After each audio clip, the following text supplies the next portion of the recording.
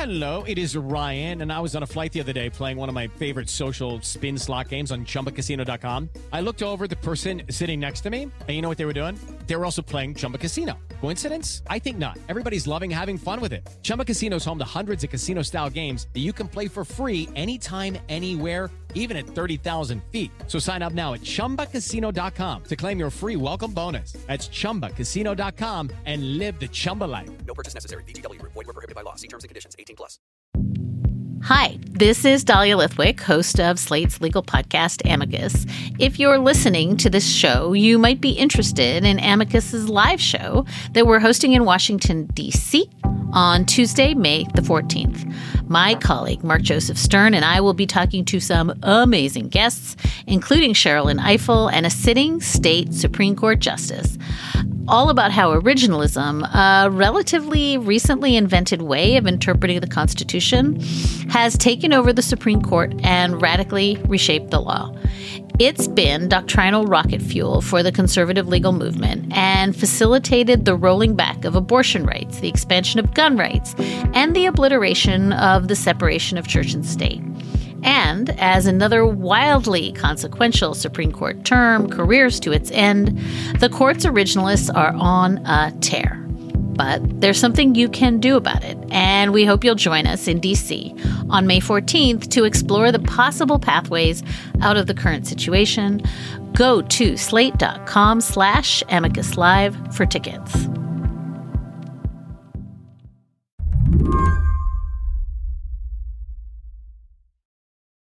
What does it feel like in Hong Kong right now?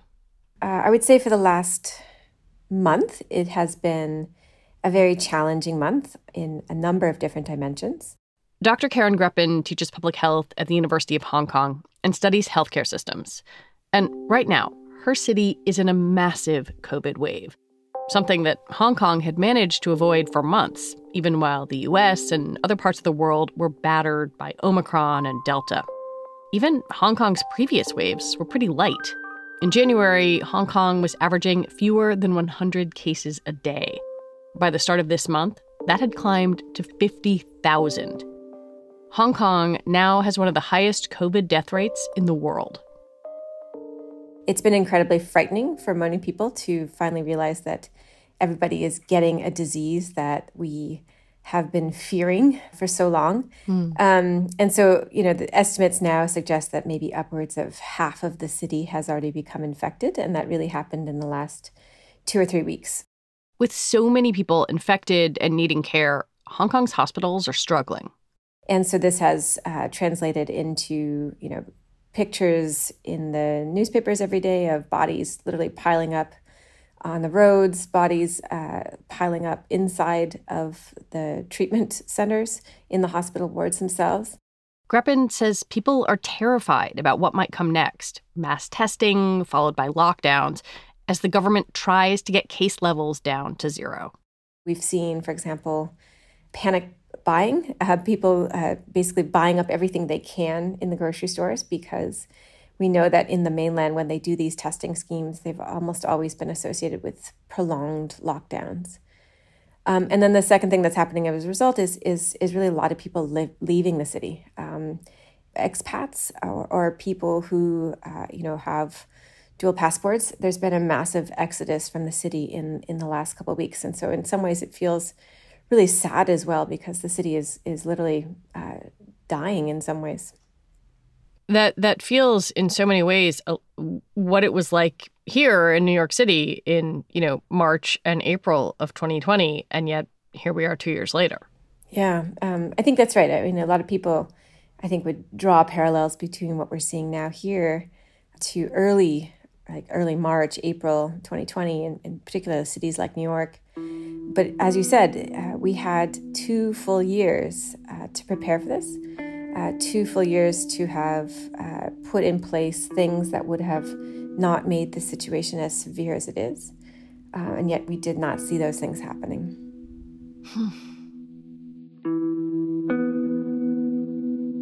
Today on the show, how Hong Kong failed to prepare for a COVID crisis. The government's zero COVID policy got enviable results, but inadvertently set the stage for disaster. what will it take to change course? I'm Lizzie O'Leary, and you're listening to What Next TBD, a show about technology, power, and how the future will be determined. Stick with us.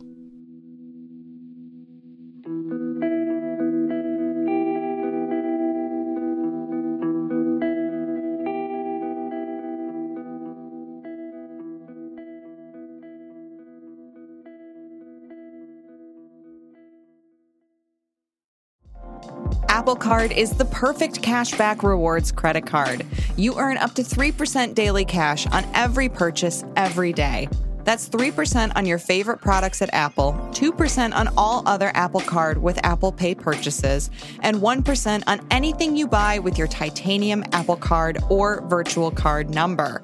Visit apple.co/card calculator to see how much you can earn. Apple Card issued by Goldman Sachs Bank, USA, Salt Lake City branch. Subject to credit approval. Terms apply. I wonder if you could explain Hong Kong's zero COVID policy to people who aren't familiar with it. There's lots of terms out there, so you could call this an elimination strategy or zero COVID. Or more recently, in fact, the government has adopted the terminology that has become more prevalent in the mainland, which is a dynamic zero COVID. And the basic idea is that we aren't always necessarily striving to have zero cases at all times, but once there are cases, that you move quickly to quickly identify and isolate all known cases so that you can then get cases back down to zero. And so, this has been very successful in the mainland and very successful here in Hong Kong for basically 2 years. Early on, you all had, 8 months without a single COVID case? Is that right? That's an astonishing figure. Yeah, so from about May of last year through the end of December, we literally had no COVID. Although the measures were still in place, we had some restrictions, for example, in terms of, how many people can gather in restaurants and, mask wearing is compulsory. We pretty much had what I would call very normal lives. And COVID just was something that people didn't think about all that much because we had no COVID and there was almost no risk of getting COVID in the city. That must have been sort of freeing at a time when it felt like the rest of the world was in, varying degrees of lockdown. Yeah, I mean, we were getting this question a lot, sort of how long can people try to sustain zero COVID and do people really think it could last? And the truth is, because we had such a normal lives and in relation to what we were seeing happening in the rest of the world, a lot of people were very supportive of continuing with this policy because it was so great and things that we didn't have to worry about. It wasn't until the fall, really, that we started to see, for example, countries put in place measures to vaccinate children. So a lot of people were also very supportive of the measures, including myself, just so that we would be able to buy the time so that children could get vaccinated before we would open up the border and allow the virus in as well. At the time, did you think that the policy was successful? I would say that, in the short run, we were successful, but it was very obvious that we were very vulnerable to any sort of breaches of the defenses because part of this, success of zero COVID meant that we also became very complacent. Yeah, where do you think things started to go wrong from a public health perspective? I actually think the vaccination program really started to go wrong almost immediately. We started vaccinating our seniors in February of last year, and then it moved down to other adults in March and April. But it became very obvious that the seniors were not taking up the vaccines in large numbers, even as early as April. There was immediately, once the program started to roll out, every single day in the newspapers, stories of people who had passed away or had these adverse events, and then they would report on their vaccination status. Inevitably, they were unrelated, but it didn't stop it from becoming an important news item. The government's vaccination campaign also gave people a choice. Get the vaccine made by Pfizer and BioNTech, or get the Chinese vaccine, Sinovac. residents were confused about which one to get and whether to be scared of side effects. What the government ended up doing was sort of suggesting that everyone should speak to their doctor before getting vaccinated. And I think in many ways, this was actually one of the biggest mistakes that they made. And this was happening at a time where we were starting to move out of our last wave, our fourth wave of the epidemic. And so we were getting into a phase in which there was no COVID. You know, people would go and speak to their doctors, and doctors were saying, well, there's no risk of COVID. So, you know, any potential risk from the vaccine maybe is not worth it. I think one of the things that is hard to get your head around if you are trying to understand what is happening in a different part of the world is the low rate of seniors who are vaccinated. Why not target the elderly like a lot of other places did? I would say, they were targeted. So if you actually look at the guidance that was issued by our scientific committee on vaccination, it was very clear that people living in residential care homes, seniors, people with comorbidities were the priority. But we created this whole idea, and it was really reinforced, I think, a lot by the medical community, that you had to be healthy in order to get vaccinated. And so the older you are, the more comorbidities you have. We actually ended up in a situation in which those were the people who were least likely to get vaccinated. As of March 15th, less than 20% of Hong Kong residents over 80 had gotten 3 doses of a COVID vaccine. And only about half the same population had even had 1 dose. Right now, Hong Kong is averaging more than 280 deaths a day. Switching strategies to mitigating COVID, even just a little bit earlier, might have saved lives. Even a month ago, because of, for example, this focus on zero COVID and this very successful element of the zero COVID strategy, which is to put everybody who has it in an institution, in a hospital, we needed to realize that we could not do that, right? We could not continue to put everyone, even people with mild and asymptomatic COVID symptoms, in a facility. We literally clogged our hospital early on in this wave with mild and asymptomatic patients, people who did not need to be there. And then when the severe cases came, we weren't able to process them. We weren't able to actually get them into beds. And as a result, lots of people died. When we come back, how to turn away from the zero COVID model.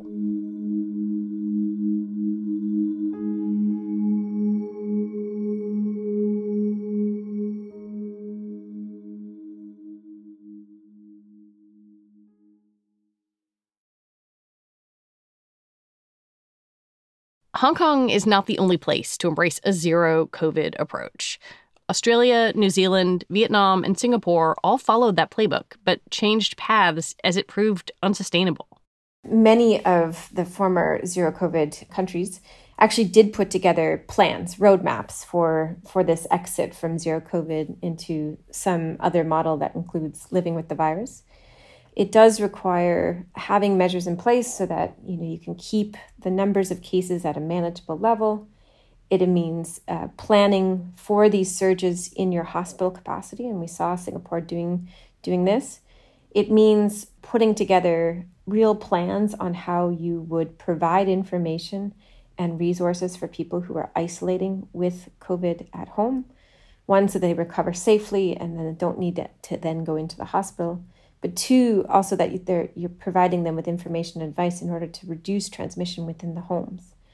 All of these things should have been part of some sort of plan to enable us to prepare in the case that COVID were to get into Hong Kong in order for us to be able to cope and manage. I saw you speak on this panel where you mentioned that Singapore did sort of psychological preparation of its population as well. Yeah. COVID, especially for those of us who've lived in a zero COVID environment, is still very scary to us, right? We have not experienced COVID. We don't really know people who've had COVID that we've seen, right? Because we've lived in an environment in which no one's had it. We've basically taught ourselves to fear it.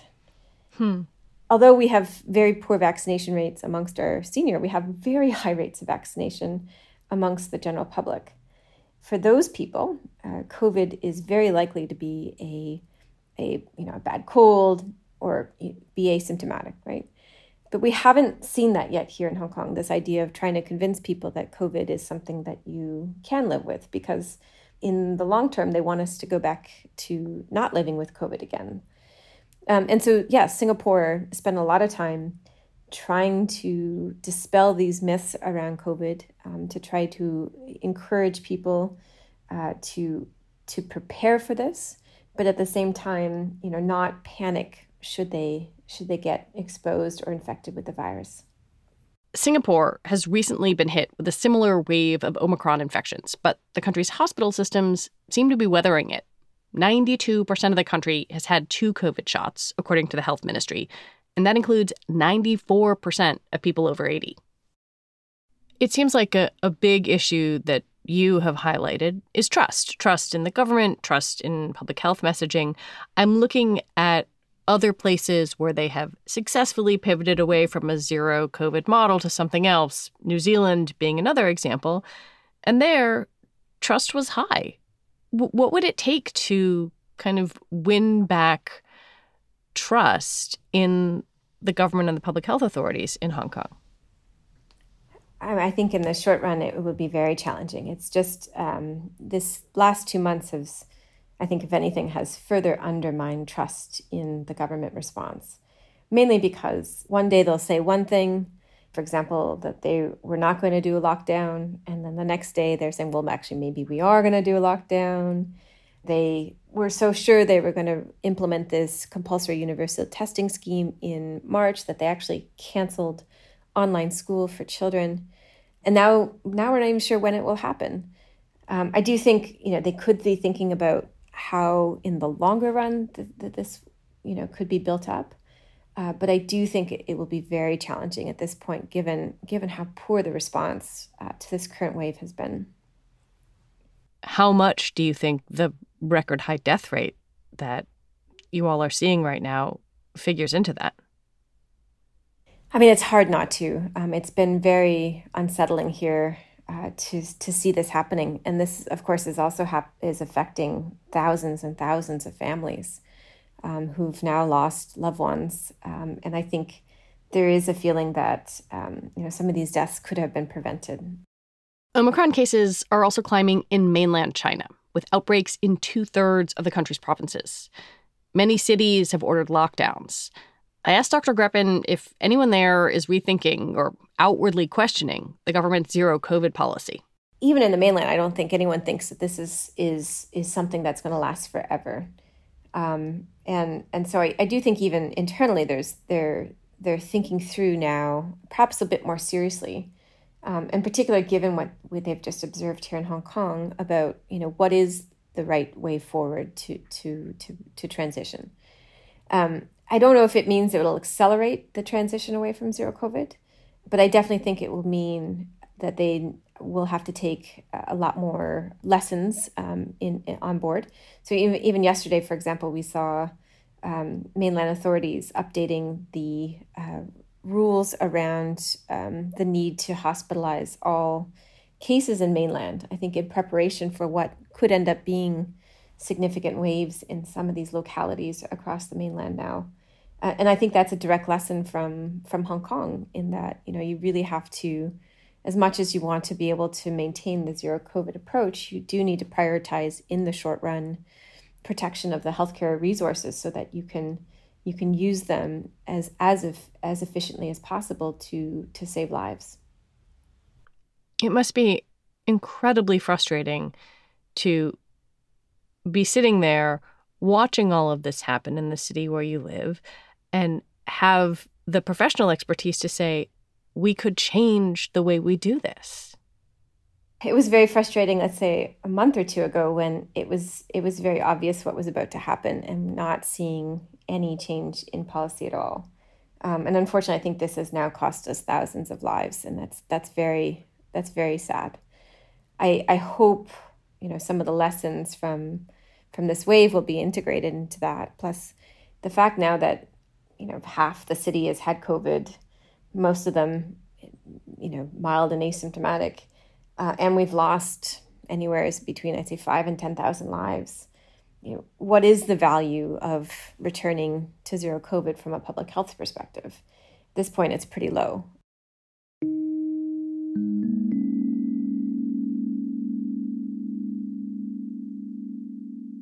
Dr. Karen Grippen, thank you so much for talking with me. Thank you. Dr. Karen Grippen is an associate professor at the School of Public Health at the University of Hong Kong. And that is it for the show today. TBD is produced by Ethan Brooks. We're edited by Tori Bosch. Alicia Montgomery is the executive producer for Slate Podcasts. TBD is part of the larger What Next family, and it's also part of Future Tense, a partnership of Slate, Arizona State University, and New America. I want to recommend that you go back and listen to Wednesday's episode of What Next. Mary Harris talks with journalist Kevin Rothrock about what it's like to run an independent media site covering Russia. We will be back on Sunday with another episode. I'm Lizzie O'Leary. Thank you for listening.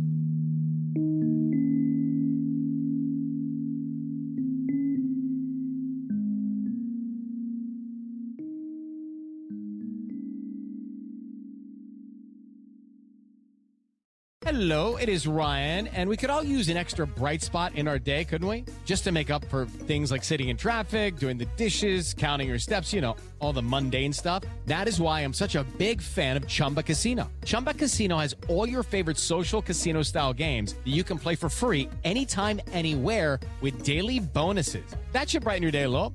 Actually, a lot. So sign up now at ChumbaCasino.com. That's ChumbaCasino.com. No purchase necessary. VGW Group. Void where prohibited by law. See terms and conditions. 18+.